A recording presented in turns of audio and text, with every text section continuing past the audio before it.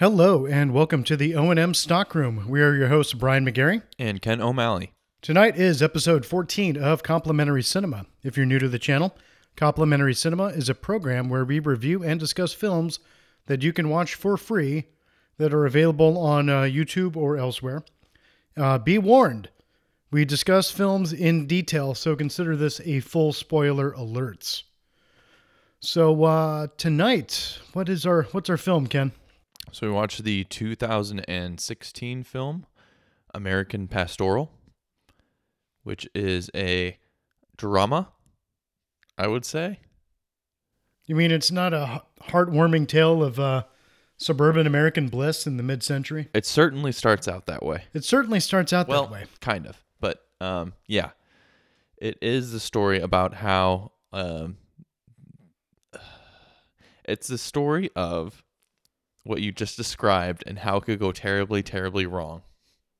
So you picked this film. It was your turn to pick this week. And I think your main criteria was that you glanced at the screen and you saw that it was Ewan McGregor and Jennifer Connelly. Right. And I thought to myself, that's, first of all, a good match. And second of all, people I really like. And, I didn't know anything what to expect from the movie other than I'd never heard of it and they were in it. Yeah, I love Ewan McGregor. Obi-Wan in the Star Wars films. He was in Trainspotting, another classic. Just all around, done a lot of good work. A lot of good performances there. And Jennifer Connelly, The Rocketeer, Labyrinth, Dark City. It'd been a while since I see A Beautiful Mind. That's another one. I haven't seen her in anything in the last 10 years, though, really. I don't watch a whole lot of newer films. But, I was definitely looking forward to this one. And then you pointed out Dakota Fanning was also in the cast. And Dakota Fanning, who I haven't seen her in very much. I definitely know her more by reputation and name than actually having seen her work. I definitely saw her in War of the Worlds when she was a little kid. And I saw a couple of those era movies of Dakota Fanning. I don't think I'd seen anything where she's actually an adult. Right. At least not that I can recall off the top of my head. Yeah, I've seen a few, but I couldn't tell you what they were. So, I was definitely, thinking this might be a fun, interesting movie to watch. And it's definitely interesting. I would not call this a fun movie. No. This was absolutely heart-wrenching. As fun as it is ever to watch anyone's life just devolve into, complete crap. This would be the film. So as you said, it came out in 2016. It's based on a book by Philip Roth, which came out back in the 90s. And apparently the book has a much better reputation than this film, which was also Ewan McGregor's directing debut. Personally, I thought he did a good job with the directing. I thought it was a pretty good film. I think he did a very good job of balancing things, especially with how difficult the subject matter was and how it required. We kind of jumped through time a couple times.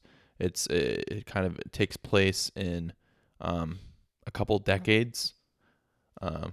So how they transition between that, I thought was very interesting. So let's introduce our cast of characters for this film. So we have Ewan McGregor. He plays Swede Lvov, which is, I'm going to mess that. I'm just going to call him Swede because I'm going to mess that last name up a bunch. So he's basically a Jewish American, war hero, athletic hero. He was kind of like Newark, New Jersey's hometown hero back in the 40s. And he married Jennifer Connelly's character, Dawn, who was Miss New Jersey. And their daughter, Mary, is Dakota Fanning's character. And those really are the main three. The dad's a featured minor character. Yeah, Peter Riegert playing Lou, the dad. He was good. And then there's Swede's brother, Jerry, played by Rupert Evans. And you have Uzo Aduba playing Vicky. He was one of Swede's employees. And that's pretty much the main cast right there. And then Valerie Curry, she's the other kind of main, important storyline character. So we had, Rita, Valerie Curry playing Rita Cohen. So let's set the scene here. Yeah. It's a I don't know, about mid '90s or so. There's a high school reunion. An older Jewish man played by David Strathern. I think I got that name right. You know, he's just kind of just checking out, seeing what's going on at his old high school, and apparently he's become a successful writer, and he runs into his old best friend Jerry Lavov, who was the younger brother of Swede. He finds out that Swede just passed away, and he's like, oh no, what happened? And we get regaled with the tale of Swede's life the last several decades. It's one of those things too where the writer character, he is kind of narrating everything in this introduction section, and so we kind of get the feeling that there's something more to this story, because the brother says like, oh, it was the daughter's fault, the Swede, his daughter, he could never let her go, and that's why he's dead. Very cryptic. Yeah, so it's very like, okay, obviously this is where we're going, kind of interesting way to introduce the movie. You immediately know that it's going to have an unhappy ending. Right. That was the hard thing for me, is like you immediately knew like, shit, this is going to be hard to watch. Yeah. And at times it is. You do know that then your main character is going to die at the end, from the start. But it's not really about his death, so it's okay as far as the rest of the movie goes. I mean, the death is incidental as far as it's not really important to the plot. It's just, the end of the story. He just happened to die. It's how, when you hear someone else's story in real life, that's more accurate than if you read a book. It's like fiction or something. You read their beginning to end story in a book. But in real life, their beginning and the end story kind of comes at the funeral. So that's like, I guess, a way to make it more realistic. Sure. That makes sense. So, they take us back in this, at the beginning of Swede's life. He's the guy who's got it all. He's got the beautiful woman. He's got a terrific job. He's got this beautiful home, beautiful family. They talk about how like the world was going to open up its arms for him and rain its blessings upon him. Well, and his dad has a successful business that he built himself, making gloves, and has a lot of people that work for him that really like him, and just it seems like he's got everything stacked for him. He's already got this nice job, and the most beautiful woman in New Jersey, and how else could his life go? Yeah, I mean, like what other wonderful, amazing things can come along, and well, they want a child, and they have a child named Meredith, whom they call Mary, who is a intelligent and precocious young girl with a stuttering problem. And the stuttering problem, the family tries to find ways to deal with it. They send her to a therapist. The grandfather Lou's is like, oh, she just, her tongue's just too fast for her brain or something. So she gets a lot of dismissive comments, and the therapist too, you get the feeling isn't very helpful in it, and gives some really interesting, shall we say, theories onto why she stutters. There's a lot of this is kind of like theories, I guess, that were more prevalent in those times. Oh, sure. But there's a whole lot of this, the Swede is kind of like traditional, you just deal with problems head on, and this psychiatrist. Yeah, like a therapist, I guess we could call her. Sheila. She's coming from a very different direction, a very counterculture kind of direction. And so it's difficult for them to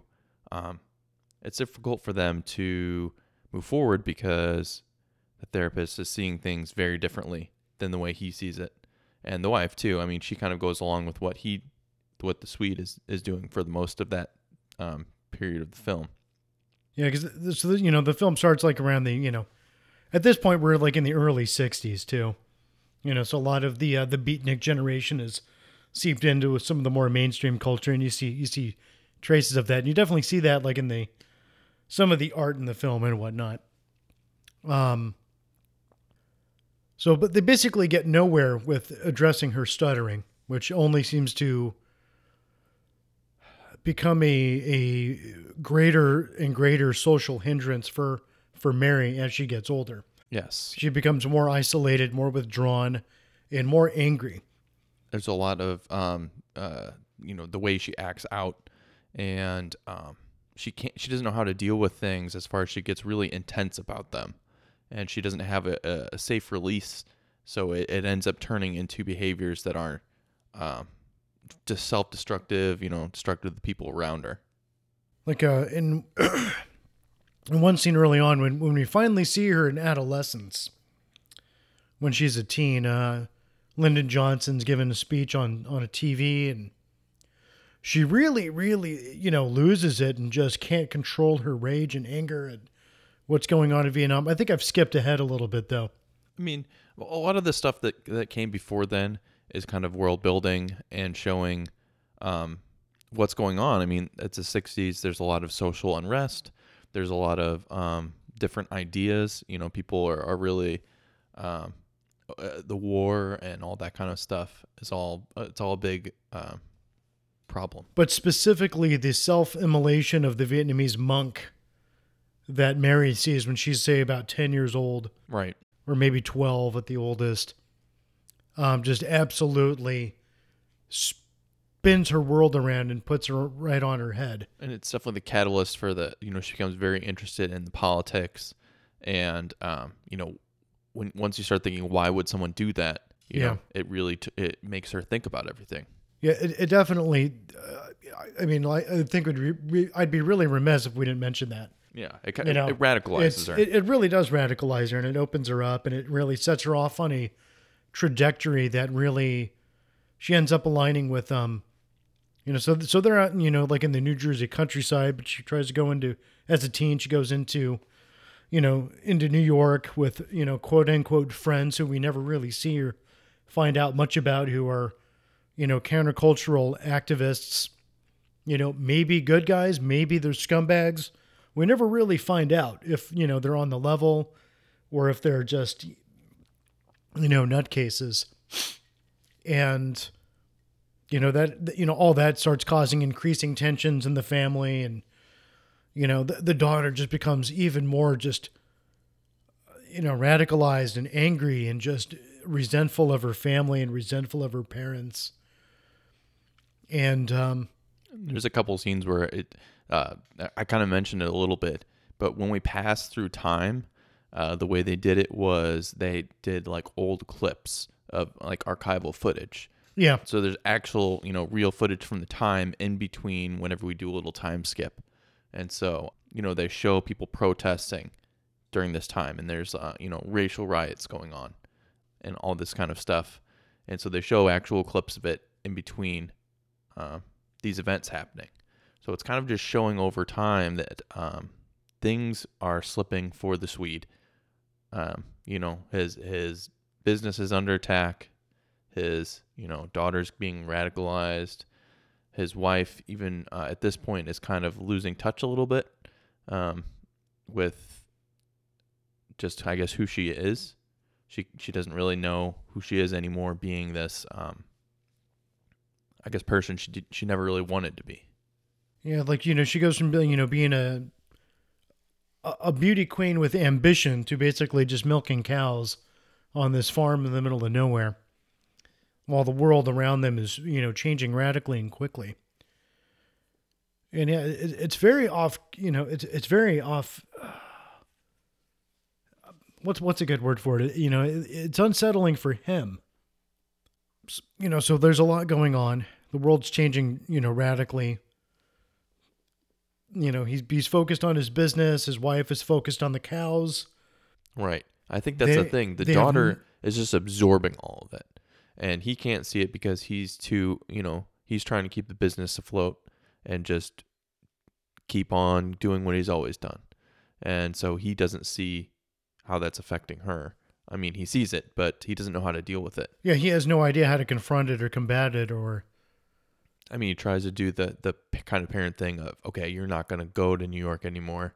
I'm going to say no. I'm going to put my foot down. He tries to instill some boundaries, but she just disregards them, as we see. And he even tries to offer her an alternative to protesting in New York.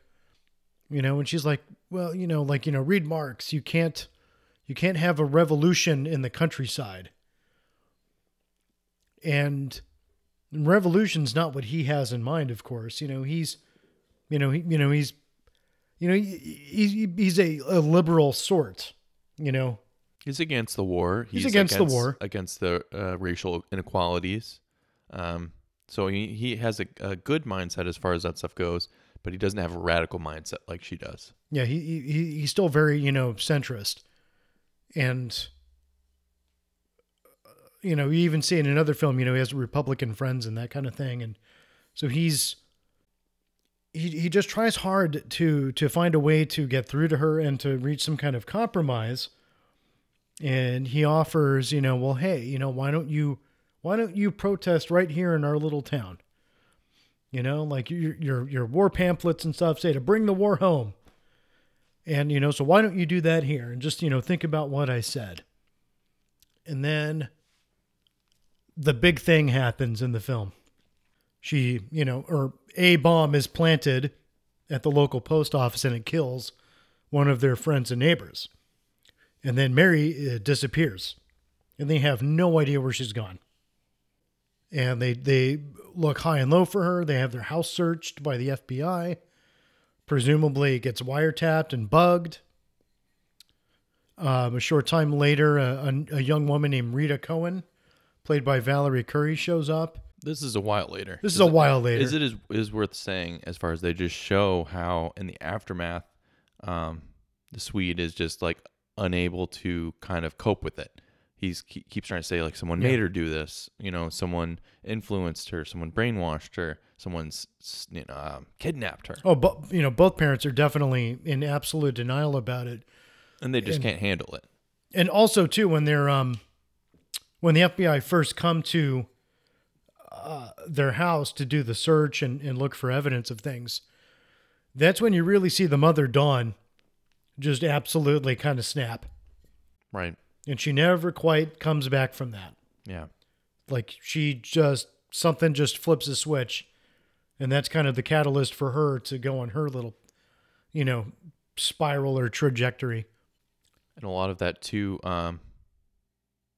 you said when they went to the victim's house?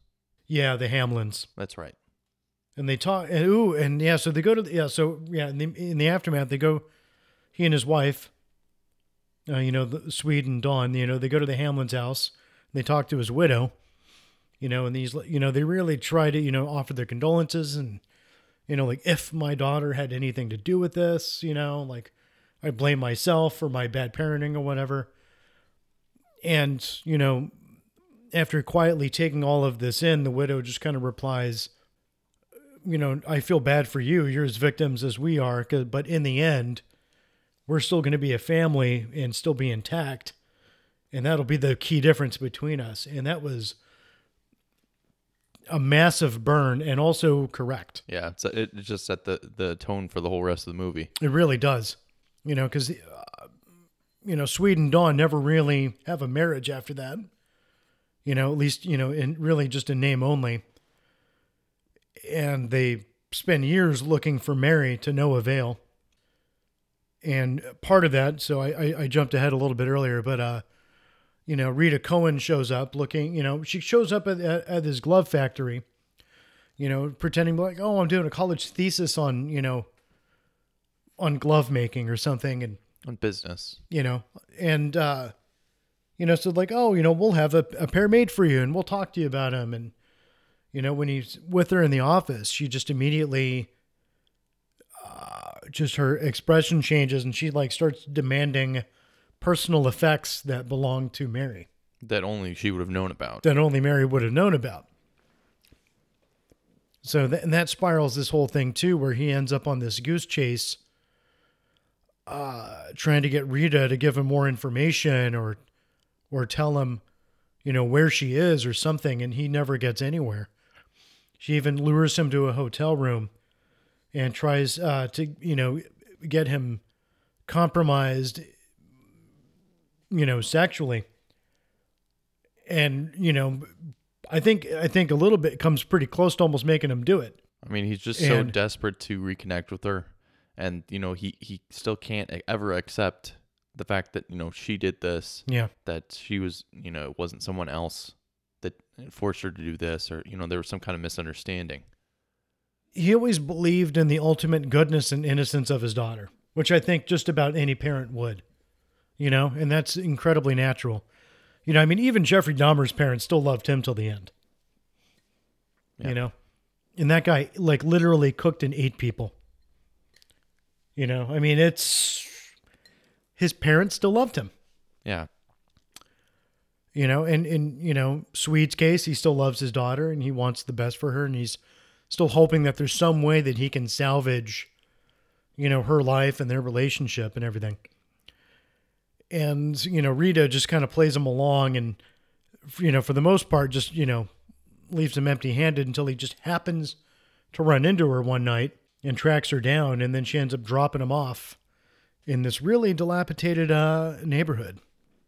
So, in the neighborhood, she basically says, "Your daughter's here," and she's been here, and it turns out it's not that far away.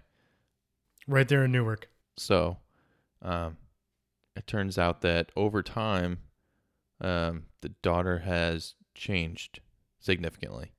So Mary is not really Mary anymore. When we finally meet her, we spent all this time with Swede and seeing all of his struggles, and his just not able to accept the reality.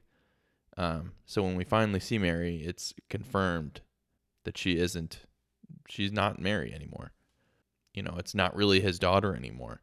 She's changed so radically that, he can't really even recognize that any part of her anymore. So it turns out she has been underground for a long time, going from place to place, being hidden, and then kind of just joining a religious sect. Well, I guess before that, she was responsible for the bomb. So she did do that. She eventually does admit that when he asks her directly. And not only that, but she did multiple times. And then over time, it seems kind of as a way to deal with the guilt, she's turned to this faith where, she doesn't believe in having anything or doing anything to anyone, denying herself of all kinds of material wealth. She takes an extreme take on, like spiritual and physical and emotional minimalism. Yeah.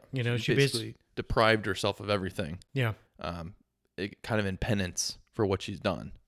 She doesn't come out and say it exactly that way, but basically like she finally felt what her destruction did to other people, and her way of taking kind of responsibility for it is by going this way. Just isolating herself and apparently working in an animal hospital. But it's like she covers her face so she doesn't, breathe into the air and infect things, which is very interesting. In this day and age? In this day and age, a 5-year-old movie. But she only has the one thing on her wall, and it's like what the five principles or five. Right. It's the. I'm assuming this is a real. Yeah, it's like some Eastern religion religious I think sect. you said it was Jane. Jainism or something. We're probably butchering this. I don't know. We're middle-aged white men. We got the idea of what it was. We got the idea of what it was. Perfectly fine. It's a Middle Eastern Indian religious sect, Jainism or something. She called herself a Jain.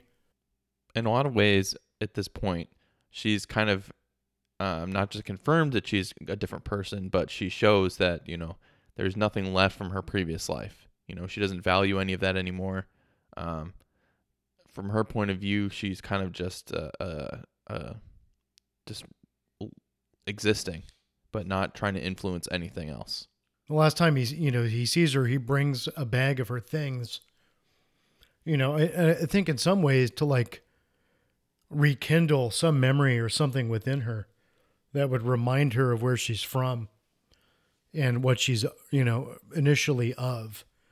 And it just doesn't. It doesn't work. She just takes it as a sign. It's like, oh, are you going to be going away forever now? Maybe that's best. And he finally, gets her to remove her mask and her teeth are rotted out. And, she's just like in terrible shape overall. And, and then she bids goodbye to him. And then that's basically that. He never sees her again. Right. And throughout this part too, it's, the wife, Dawn, has totally broken down. She's had some episodes. She's admitted to a mental hospital, and her way of dealing with it is very different than Swede's way of dealing with it. So she wants to go have plastic surgery and just basically change herself. She wants to live the life she wants to live and just move on from this. But it kind of turns out during this point that she's also is moving on from Swede. Yeah. So, she blames him for what happened with the daughter and for her own unhappiness. So she starts, fooling around with this other guy. An artist friend of theirs, yeah. Right, one of their mutual friends. So at this point, the whole family's falling apart because even though he finally found his daughter, she's not really the same person anymore. Yeah. And then the wife doesn't, even if they'd had found her, the wife doesn't want anything to do with the daughter anymore. Yeah, he even tries to tell her that, hey, I found her, and she just doesn't even want to hear it. Yeah, it's just too late. And it's and even with the wife's infidelity, it's not ever revealed if there actually is a real confrontation about that. Yeah. Who knows? I mean, I just assume at that point, he has no ability to let go. So I just imagine, it's left up to your imagination, but I felt that he didn't do anything about it and she just left, Yeah. That's kind of the feeling I got for it. It's not like he was going to confront them. I felt like he would just let her go and just stay this broken kind of man. He has nothing left. Does seem that way. But, it is left to your imagination, at least in the film. In the book, maybe there's more there. I would be curious to read it if I didn't think it was going to be such an absolutely gut-wrenching, heart-crushing, soul-destroying read, which is kind of what I feel like I'd be in for if I cracked open a book like this. Just here, spend a few hours more, reading about the life of a man who's absolutely going down the toilet. And now that we've talked about the guts of the movie, yeah, can we talk about how emotionally investing I think it is? I think there's just a whole lot here. Obviously it's not light material and it's not happy material, but it is very enthralling, I think. Of the 14 films that we've talked about so far, this is definitely the heaviest of all of them by far. It's also kind of that the train wreck effect where you can't look away. You have to see how. Well, there were a couple of times too, where I had to cover my face but still peek between my fingers. I definitely had that a couple of times. It's definitely an emotionally involving film. At least it was for me. Yeah. I just a cursory glance online, it seems a lot of the, at least professional reviewers at the time didn't seem to think so. But, what do they know?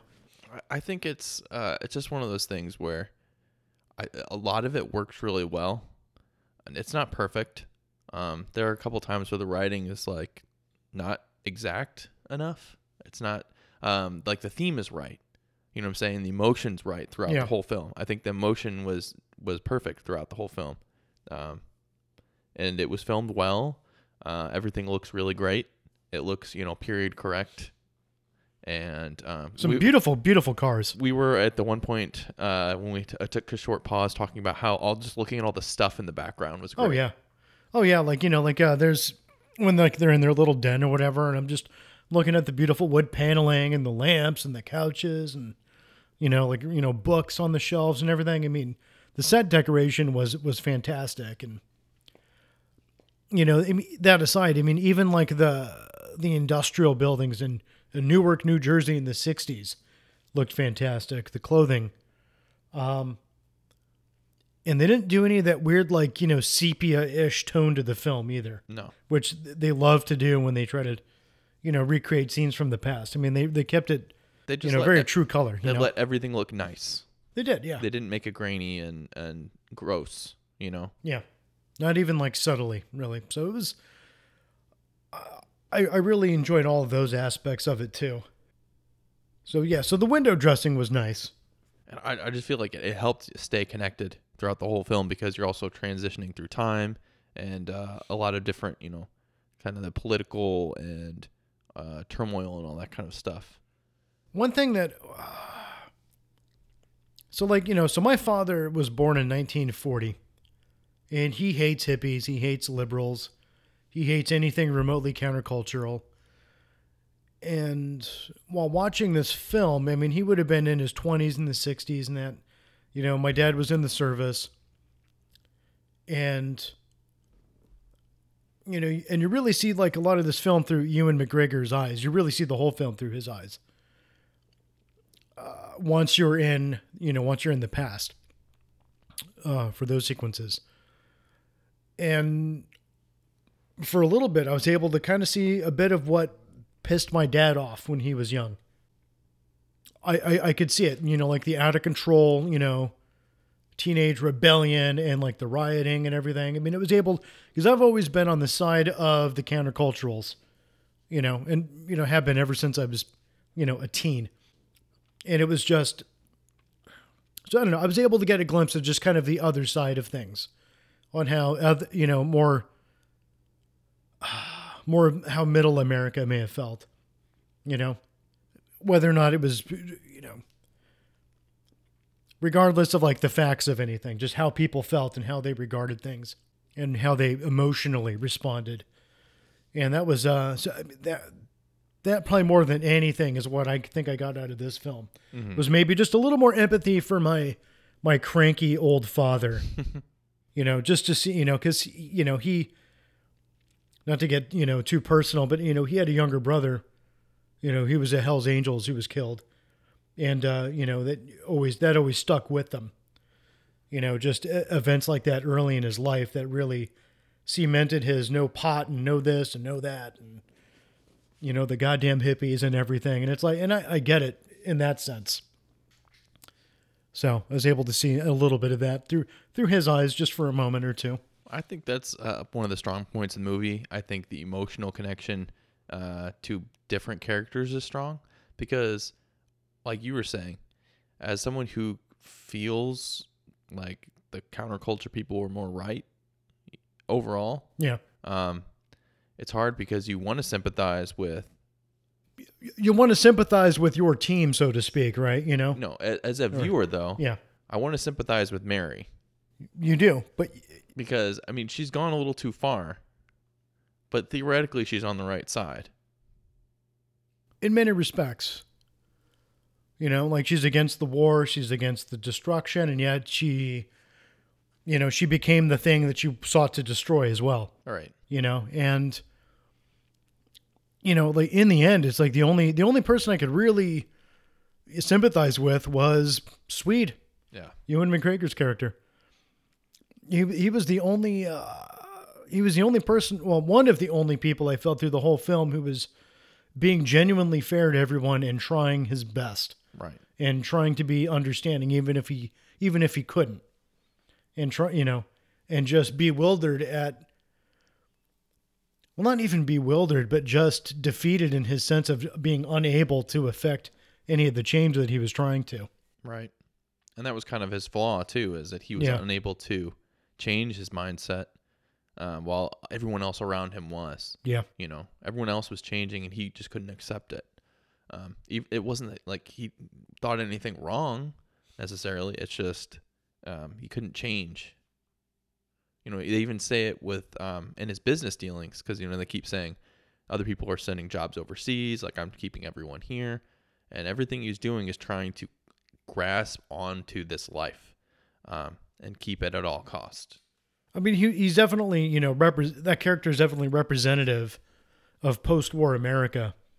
and of the ideal of what America was, for a long time. And the inability of America to let go of that image of what it is to be American too, which we still have with us today. Because there's, we live in America where, it's incredibly multifaceted. And the portrait of Swede, like the all-American, the war hero, the star athlete, the guy who gets the girl, the guy who's his own boss, a lot of those, were fantastic things to aspire to, sure. But so is, I don't know, I guess being a writer, or being being an excellent garbage man, or being a fantastic toaster oven repairman, or, being a yogi. So, I mean, Swede does do a great job of representing, like the old America, and the America that collectively a lot of people look back on with fondness as what America was and really should be. It's like the baseline. And you see how that baseline, there's less and less room for that ideal in the world. I think that's a perfect way to put it. And, just like he has this ideal of what his daughter should be that she never was to begin with. If you consider stuttering a flaw and, countercultural rebellion a flaw, and, certainly pipe bombing and murdering is definitely a flaw. He never gives up on that ideal of what she was or should be to him.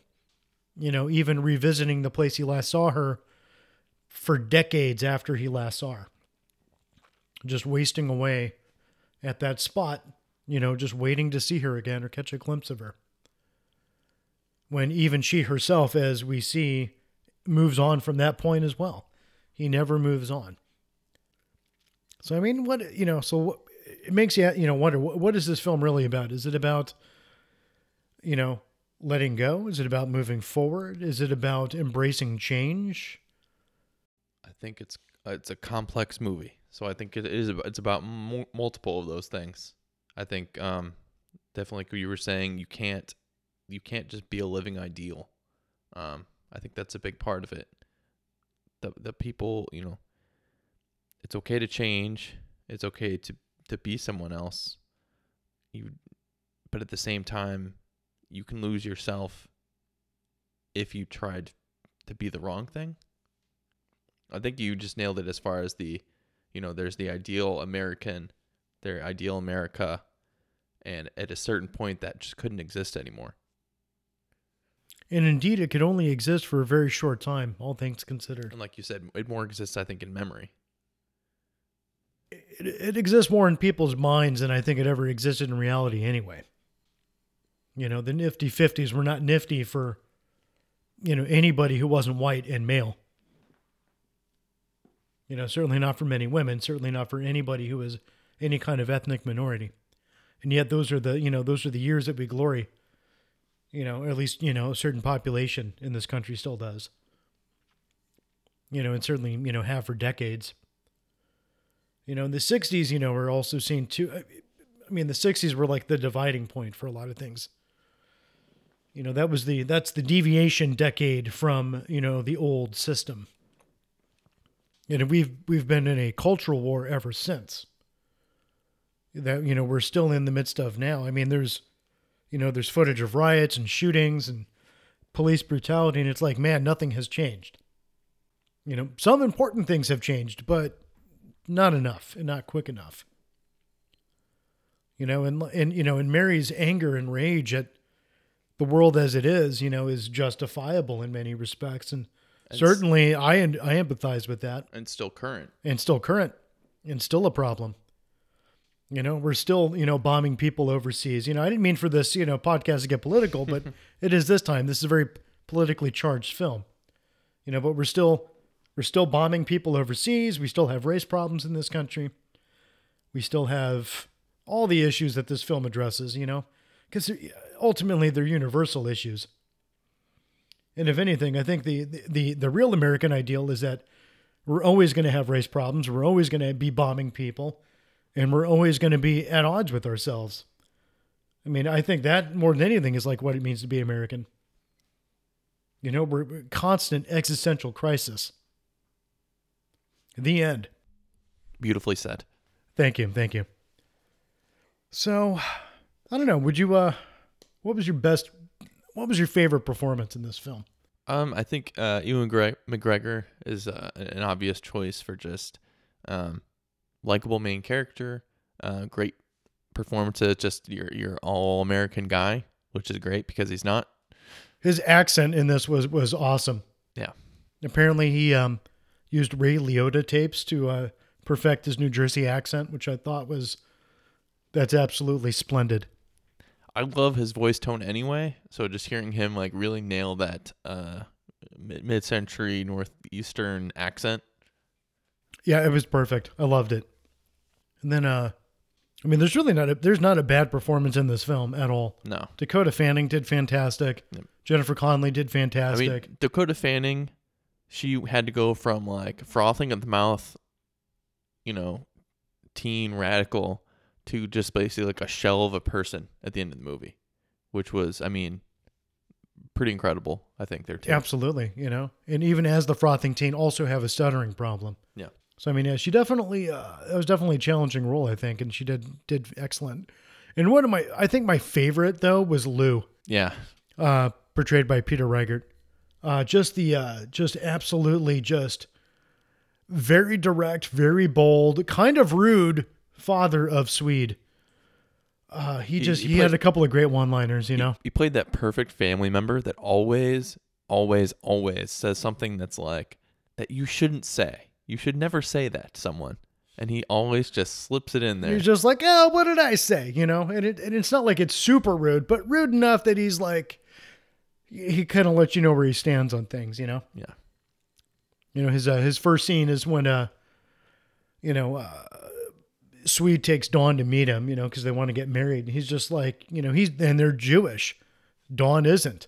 And, she's like Catholic too. So it's like, yeah. And he's like, you like baptism? No way. We can't do that. We got to talk about the bar mitzvah. Well, I don't want a bar mitzvah. It's like, oh, we can't do this.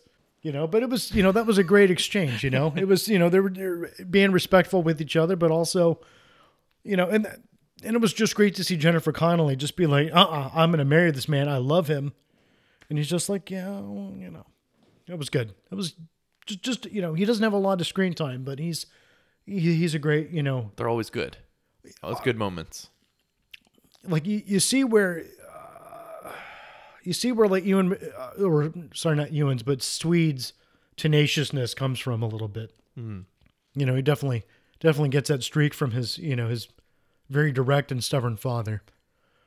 And I don't know, that was nice. Most useless or extraneous character? The nurse. I don't think that doesn't even count.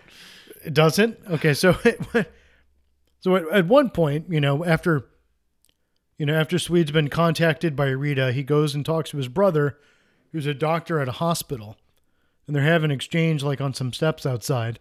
And just randomly, this nurse tries to get him to come back inside, and he just very rudely shoos her away. He tells her to go jump in the lake. It's like, God, go jump in the lake. Yeah, I guess. There's not a whole lot of extraneous characters in here, so I guess not I'd many. Have to give that one to you. I mean, here's the thing. That she did not need to enter that scene for that scene to have worked the way that it did.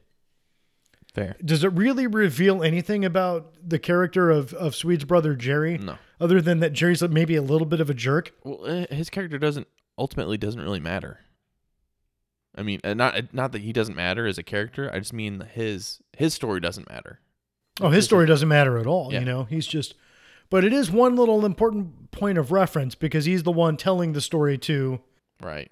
The writer in the beginning. He is also the voice of caution. He is the voice of caution. He's the voice of, you should be working with the FBI. You should be, you should move on. You should, he's kind of, he can see that his brother is not keeping up with the times and not, changing. So he encourages him to, but at the same time recognizes that it's impossible. And meanwhile, the nurse comes out and he shoos her away. So that'd be my win for this this week's most extraneous character. Soundtrack or score discussion. Is there anything we can add to those points? Not much. I mean, there was some music earlier in the film I noticed more than later. Yeah, there was some Buffalo Springfield, for what it's worth. That was the one that really stuck out with me. There was some jazz. There was Dave Brubeck's Take 5. That was fun. That's a good one. That's a classic. And then and I think that's about it, So minimal music. Yeah. But the music they picked was excellent. I'll give it that. A+. All right. Final recommendation, Ken. What do you think of this one? I really liked it. I liked that it was a bit of a deeper thinking movie, as we highbrow people call it, the good old thinking movie. The deep brainer thinker. Whatever. It's hard to watch a movie. Like I'm just not a real big drama person. I like my dramas to be a bit more, I guess I like more thriller kind of movies. Sure. This was, I liked this film. I'm not going to say I enjoyed it. This is not a film that you go in and enjoy. I think that's a great way to put it. This is not this is not entertainment. This is a great movie, I think. Yeah. I think that there's a lot of great stuff in it, and it's good to think about the things that were happening. Sure. But like you said, it's not. Like, if you want to sit and eat popcorn and eat cookies and have a good time watching this, that's not what's going to happen. I mean, we sat and had popcorn and just suffered in silence. with some some good sidelongs glances at each other. I mean, it's a heavy film. It's a heavy film. You're not gonna feel happy and light after this. You're gonna feel kind of heavy and kind of maybe a little not depressed, but just a little low in spirit. Yeah. I think it had something good to say as far as it was an interesting take on this time period, and like we were discussing, a lot of these points are still relevant today. You could tell this story right now. I mean, you really could set it today and just tweak a few details, and it would work fine. Shipping jobs overseas, racial justice, overseas wars, domestic terrorism, an out-of-touch father who can't quite grasp what the hell's going on in his world. That's pretty universal stuff right there, And there you have it. So yeah, I think it was really good. I would recommend it if you're into more drama-y movies, or just I don't know. I don't know how to put that exactly. I do recommend it. I think it was really good. But like you said, it's not. You don't go into it wanting to be entertained. This is not This is not for entertainment. This is not a bubblegum flick. This is not a summer tentpole film. You go into this to just stew in someone's misery. This is a Sundance Film Festival type of film. Yeah. This is the we're trying to get an Oscar type of film. Yeah. And not for the special effects. No. Thank you for tuning in this week here at the O&M Stockroom with Complimentary Cinema. We're your hosts, Brian McGarry and Ken O'Malley. Next week, who knows what we're gonna? Who knows what we're gonna watch?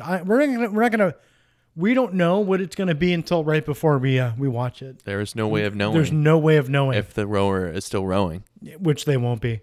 But yeah, so new episodes every Wednesday. Check us out here on whatever streaming service you're using, whether it be YouTube or Spotify, or what are some of the other ones? Google, Apple, Stitcher. Nice. I didn't even know I've never even heard of that one. You're awesome at this. Castos. What? Okay. Awesome. All right. We'll see you next week, and guys. Of course, omstockroom.com. And omstockroom.com. We're everywhere. Till next time.